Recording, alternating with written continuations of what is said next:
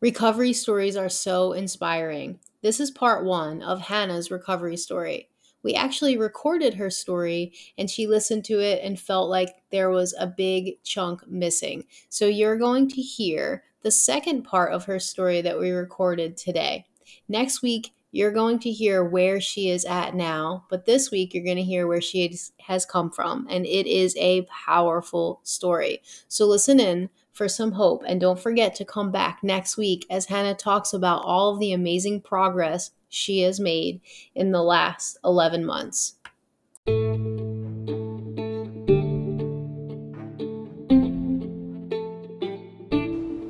I'm Rose Skeeters, host of From Borderline to Beautiful, a show about hope and recovery for BPD.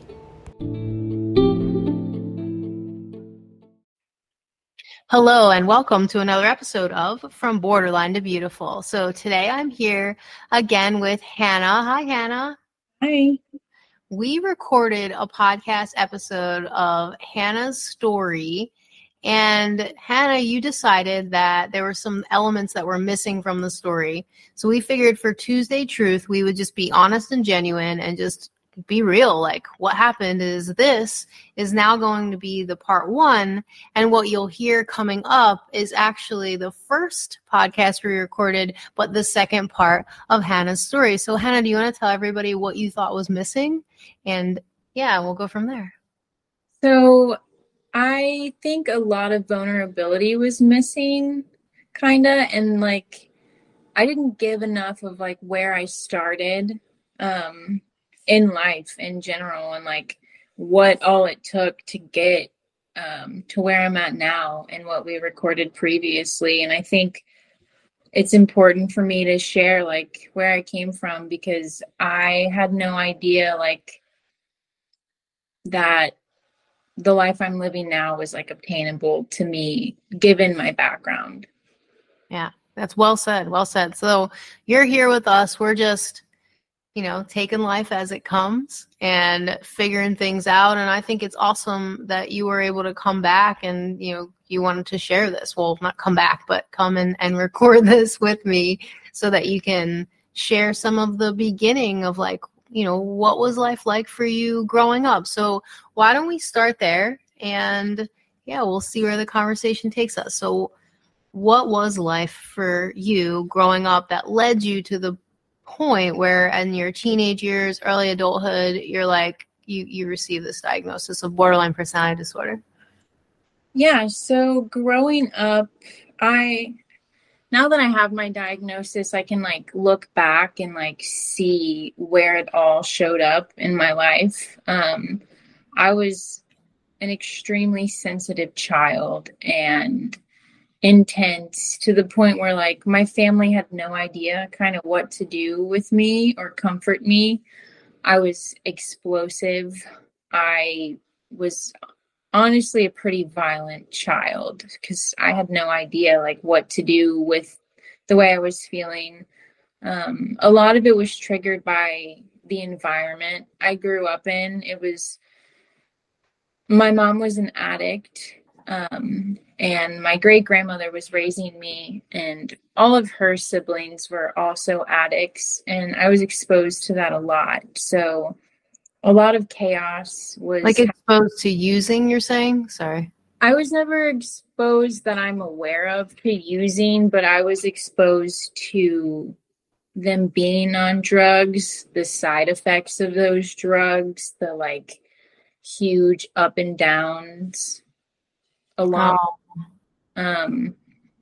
And like there was a lot of like physical violence around me as a kid, and like definitely exposed to things that like children shouldn't witness. And it was really scary to me. Like my family members would like get in physical altercations, and I can remember being very small and like standing in between them. Wow. Trying to like separate them. So I feel in a sense like I was kind of like, even in my childhood, parentalized a little bit to keep or attempt to keep the peace as a small child. How old are you in these memories? This is really sad.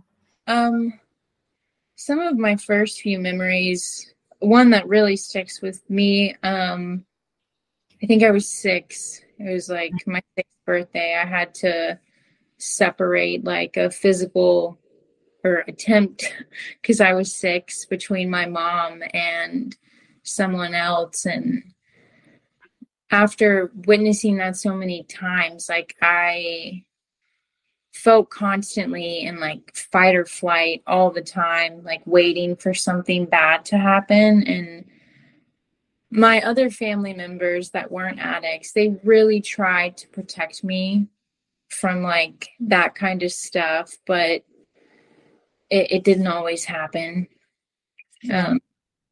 But as I got older, like definitely kept witnessing things like that. And then like my preteen years were, I felt even more parentalized, like being told to like handle a situation Yeah. like completely out of like my control. Like I had no idea how to deal with someone overdosing in front of me. Wow. That's hard. Yeah. Or like what I was supposed to do, or why I kind of got put in the position. It was like because no one else felt like dealing with it, which at the time it was like normalized to me because I witnessed it so much. Like I would go to school and I knew other kids weren't experiencing like the same home life as me. I was really hard to relate to as a child to other children. I didn't have like any friends.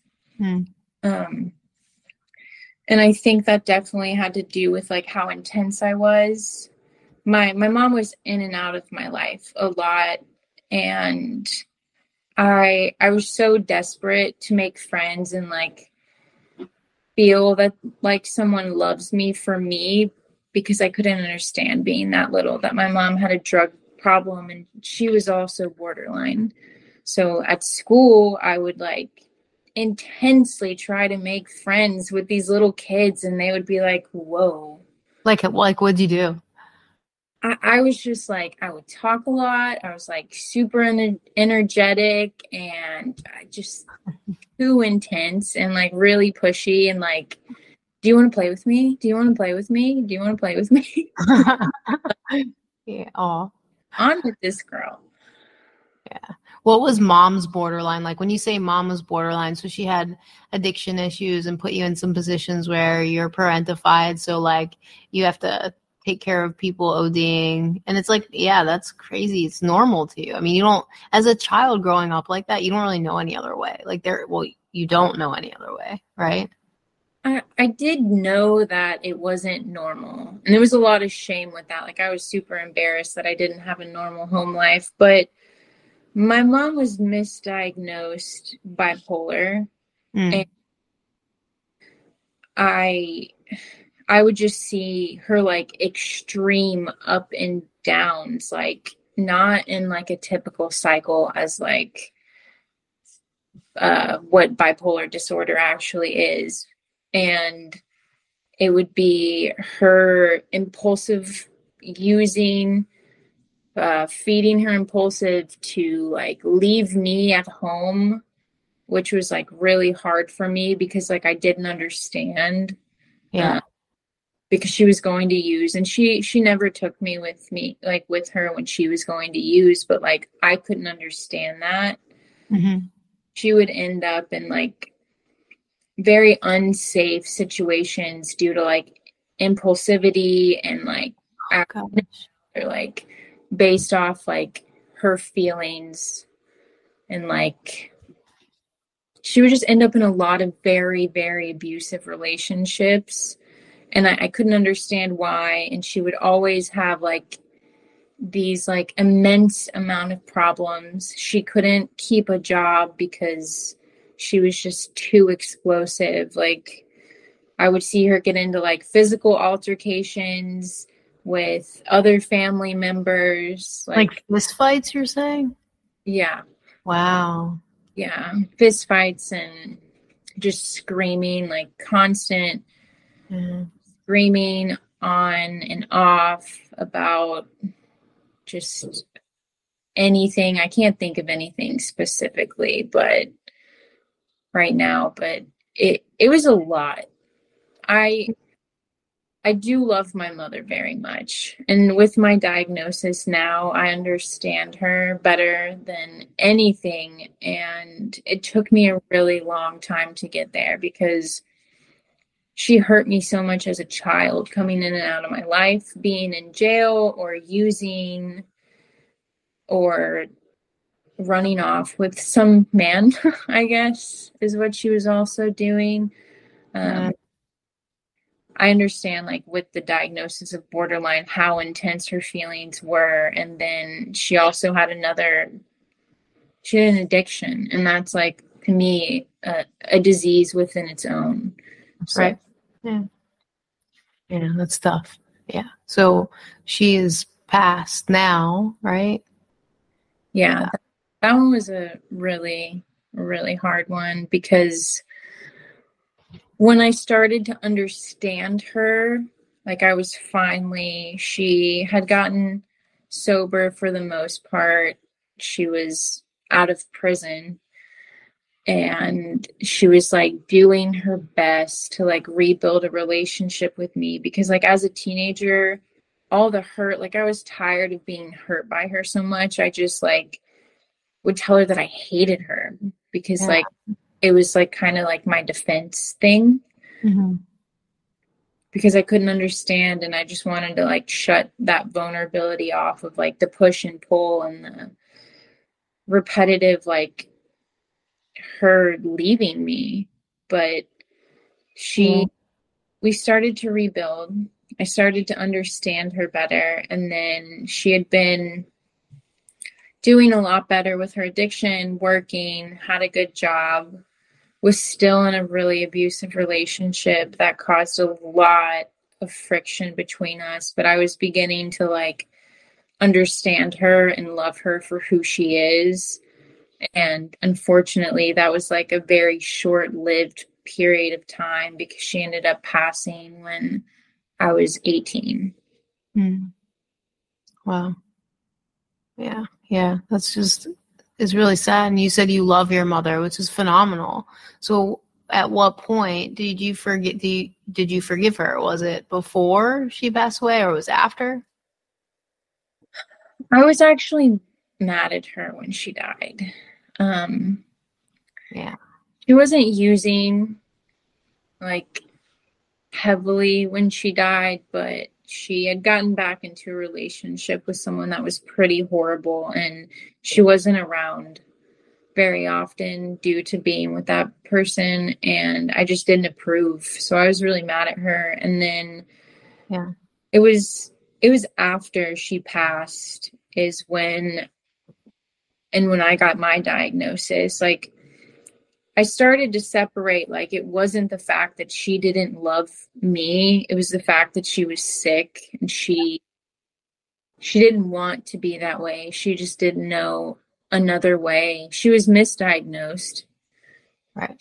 She was also stubborn. Getting Yeah. help for her like was not a thing, but after she passed and I do work on myself and I see so many similarities, which was also another huge thing for me to come to terms with because I didn't want to be anything like my mother. Yeah. But like seeing some of her behaviors and then what the behaviors I was engaging in, like I understood myself and I understood her so much more because I couldn't imagine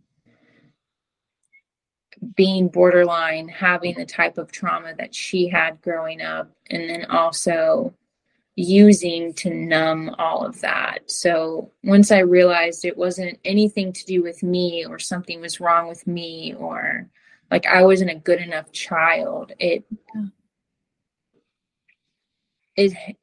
helped me heal a lot and like sympathize for my mother because I only had two like associations with my mother. Either I hated her for not being there, or it felt like she was like ripping her love away from me. So like, I don't feel either of those ways now. Yeah, that's beautiful. And that was pretty recently where you came around to forgiving her. So it's beautiful. I mean, we're going to go and talk about the consequences of that, but the reason why I say it's a beautiful thing is because what can you even say to your parent, and this is for anyone out there listening, like, who they have similar deficits. Maybe it's not BPD, but like everybody has problems, and at a certain point you really have to, look at that and go, well, you loved me the best that you could, and the best that you could was pretty broken, but hey, look at me, I'm broken too. And, I'll carry the best parts of you and your legacy. That's awesome that you're able to do that. And we can forgive because everybody's broken. That was my point. Yeah. Right. But coming from a household like that, that's tough. And that's why you wanted to come back and do this, give people a little bit of a background story, because you realize that you had some behaviors when you were like really young that you are even all the way up until like, what, 9 months ago? Yes. Yeah.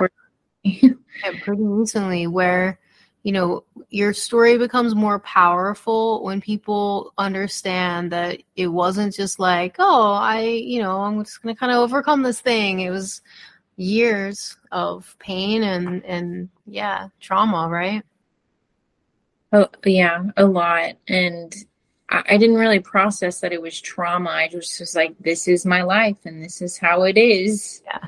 I know it's not normal, but once I realized how much I was like, I thought that because I wasn't tantruming the same way as a child, that like I was, better. I mean, I was a lot better, but like I didn't register that I was still engaging in like actual tantrums of children. Like, although I wasn't like laying on the floor, kicking and screaming, I was cutting myself, smashing my head into walls, screaming, crying, begging, like a child.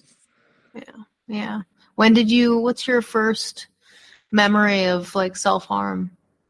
When I was 9, there was no thought going into like the fact that I was self-harming. I was just very, very upset. I knew my mom was leaving. Yeah. She came home from a short period of time, and I knew she was leaving again, and she would lie to me a lot. And I was like, Mom, can I go with you? And she was like, yes, baby, go pack your bag. And I went to go pack my bag, and I came back out and she was gone. And it was like my tiny little 9-year-old world fell over, because I never knew when she would come back. And I just remember so angry that like I put my fist through a grandfather clock, and I ended up losing like a quarter of the amount of blood in my body. It was super traumatic, really scary.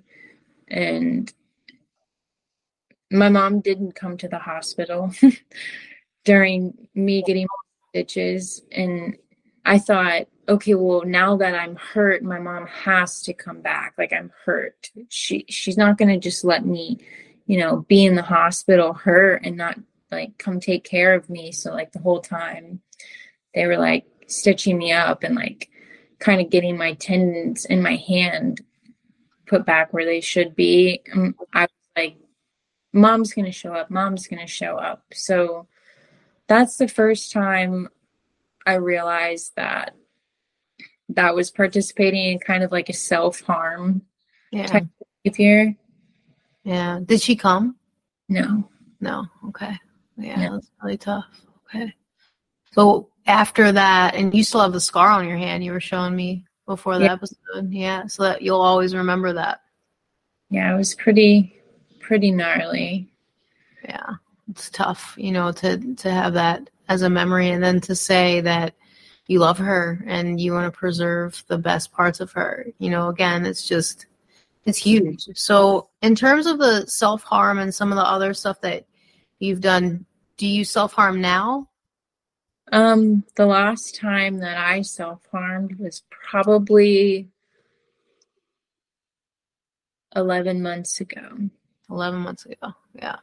And that was the catalyst to a relationship ending, right? Yes. Yeah. Okay. So maybe you can tell everyone what your self-harm and kind of destructive or dangerous behaviors were like as you progress throughout life, and how old you are. How old are you now? Do you mind? I'm 27. 27. Okay. So we're talking for, 26 years you were engaging in self-harm, yeah? So after I was 9, that's the last younger childhood. But as I, became a teenager and started liking boys, I just remember getting my heart broken and cutting my wrist because I felt so much intense pain. It was I wasn't making the association that it had to do with something about being continuously abandoned on and off, but now I know that that's what was going on. Yeah. In the background. I was 13, probably 11 to 14 when I would cut, and now I know some of it was attention seeking, definitely, if I'm being completely honest. Yeah. Appreciate that. I know now, when I wanted to self-harm, and actually hurt myself because I was feeling so much pain, I didn't know how to get it out of my body, was to hit my head into things. So I cut on and off from 11 to 14, and then from 15 to 26, it would be me hitting my head into stuff like a rock, a wall, my steering wheel. I would punch my steering wheel and a hard surface, but it would, yeah, that was the not self-seeking attention cutting. That was I was actually experiencing so much internal pain. I needed to get it out. So I would hit my things. Wow. Yeah. Okay. So during in a romantic relationship, when you got frustrated, you would do that? Yeah. Or perceived that I was being abandoned in the slightest way. I would self-harm. I would tantrum. I would beg, please don't leave me. You don't understand. But yeah, it showed up mainly in my romantic relationships. And I think it's because I felt so unlovable, or I had this perception as a child, because I know it's not true now, that I was unlovable. So I was very honestly desperate to seek attention from a partner that loves me and accepts me, and but I was also still engaging in tantrums and borderline behavior, and that doesn't make sense to normal people. That is absolutely chaotic. Yeah, absolutely. Yeah. I mean, wow. It's so powerful because it's just so heavy, right? That's just a lot to go through, right? So do you have urges to self-harm now? No. Okay. I haven't had an urge to self-harm since the last time I self-harmed, and I haven't had any suicidal ideation since the moment I knew I had borderline, because I knew it was me that didn't want to actually die. Yeah, what do you mean? Yeah, what do you mean by that?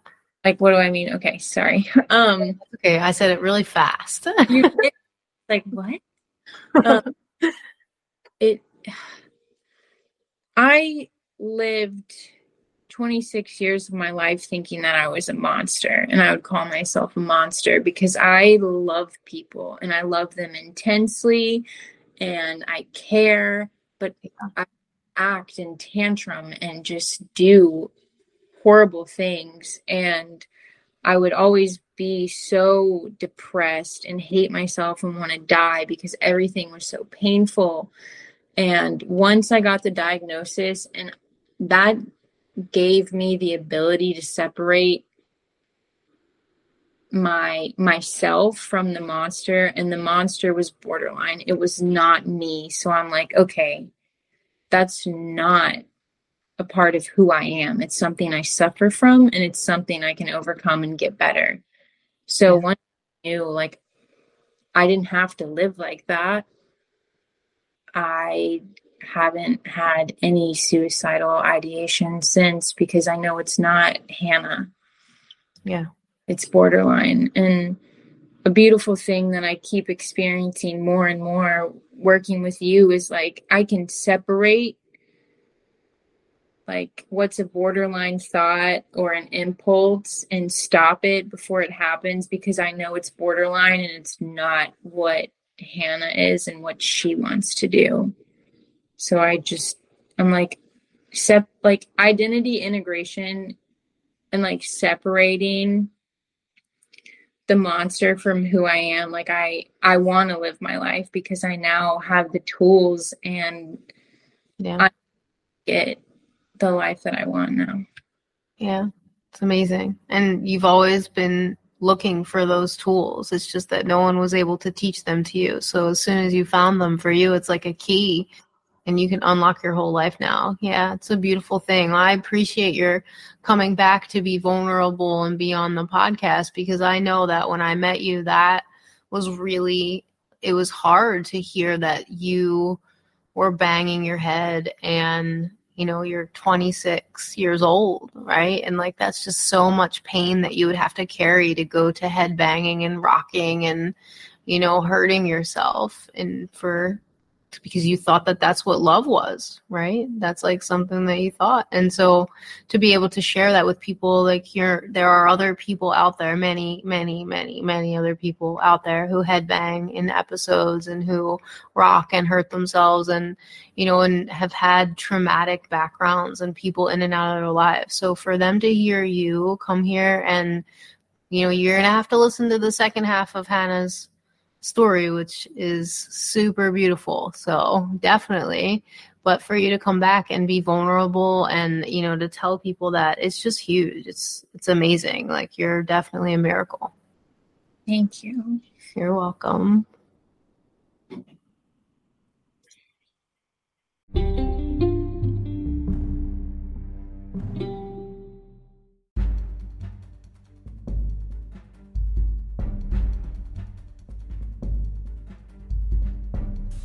Are you tired of feeling frustrated, resentful, or disconnected from your family, friends, and partner? Thrive Mind Body LLC Mindset Coaching and Counseling can help you. Visit us on the web at thriveonlinecounseling.com. Again, that's thriveonlinecounseling.com.